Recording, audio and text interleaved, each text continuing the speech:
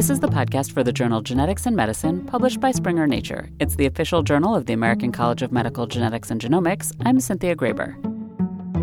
When Hilary Vernon, Associate Professor of Genetic Medicine at Johns Hopkins University School of Medicine, began working in genetic medicine about a decade ago, she started seeing patients with Barth syndrome. Barth syndrome is what would be considered an ultra-rare genetic condition, and it affects only males.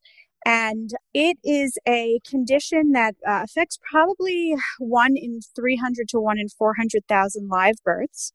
There's probably between 200 and 300 people in the world with this.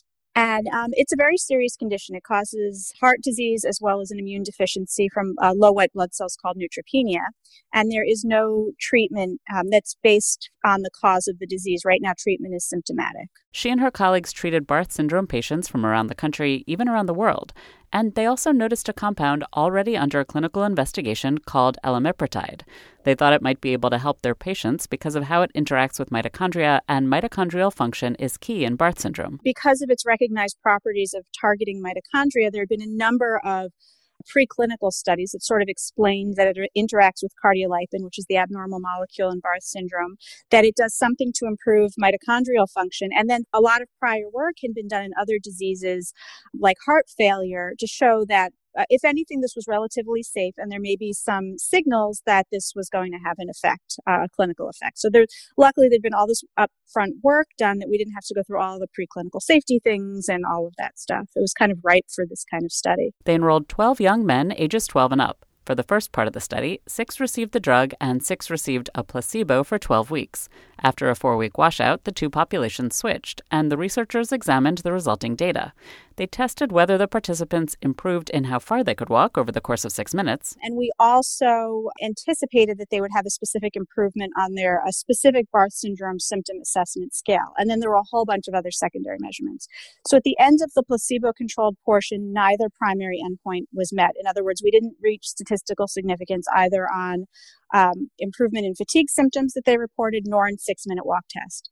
But within that sort of placebo-controlled portion, there were some interesting signals where there were a couple of participants who really had more than expected improvement on various parameters. So it gave us hope that it might be a time thing, that the patients might need to be on the agent for longer in order to see an effect, because they've been sick their whole lives. There have been a lot of reasons for their muscles to be weak and things like that. And maybe they needed more time to improve. For the second part of the study, the participants had the option to go on what's known as open label, where they know that they are receiving the drug. And after following 8 patients for 36 weeks at the time of publication, those results have been far more promising. We saw significant improvements in a 6-minute walk test. So the distance that they walked in 6 minutes improved by more than 90 meters, so much more than we thought we would see. Significant improvements in muscle strength, improvement in reported fatigue symptoms, among other things. So at that point, we really started to see improvements, which have now lasted as the open label extension keeps going. Of course, there are limitations to the study. It's small because the pool of potential participants is so small, and the improvement in the open label arm of the study could theoretically represent a placebo effect.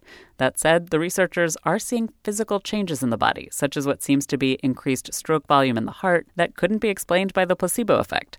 There are other limitations. The study can't capture what the impacts of the treatment might be for younger children who often have serious cardiac function issues earlier in life. And the scientists plan to continue following the participants on the drug to understand how it affects patients in the long term. But if the regulatory agencies approve this compound, it could become the primary therapy for Barth syndrome. And Dr. Vernon is excited by the impact it's already having on the cohort and what this could mean for other patients. A couple of our teenagers who, prior to the study, were too tired to continue a full day of school now have part-time jobs after school. Of course, that's all changed in the setting of coronavirus, but prior to the coronavirus, they were able to actually take jobs after school. One of our participants who was struggling to finish, he's a grown man struggling to finish a full workday, now goes to the gym 3 times a week, walks miles a week, does his full work, and is feeling good. So we have seen certainly a lot of qualitative improvements that correlate with the quantitative improvements. So we're pretty thrilled. And, I realize it's a little selective to give these anecdotes, but they just mean a whole lot. Knowing that this population, knowing how long I've worked with them and how much it means to be able to accomplish those things. And your body can be as active as your mind wants it to be is really, it's just been very gratifying. Genetics in Medicine is the official journal of the American College of Medical Genetics and Genomics and is published by Springer Nature. I'm Cynthia Graber.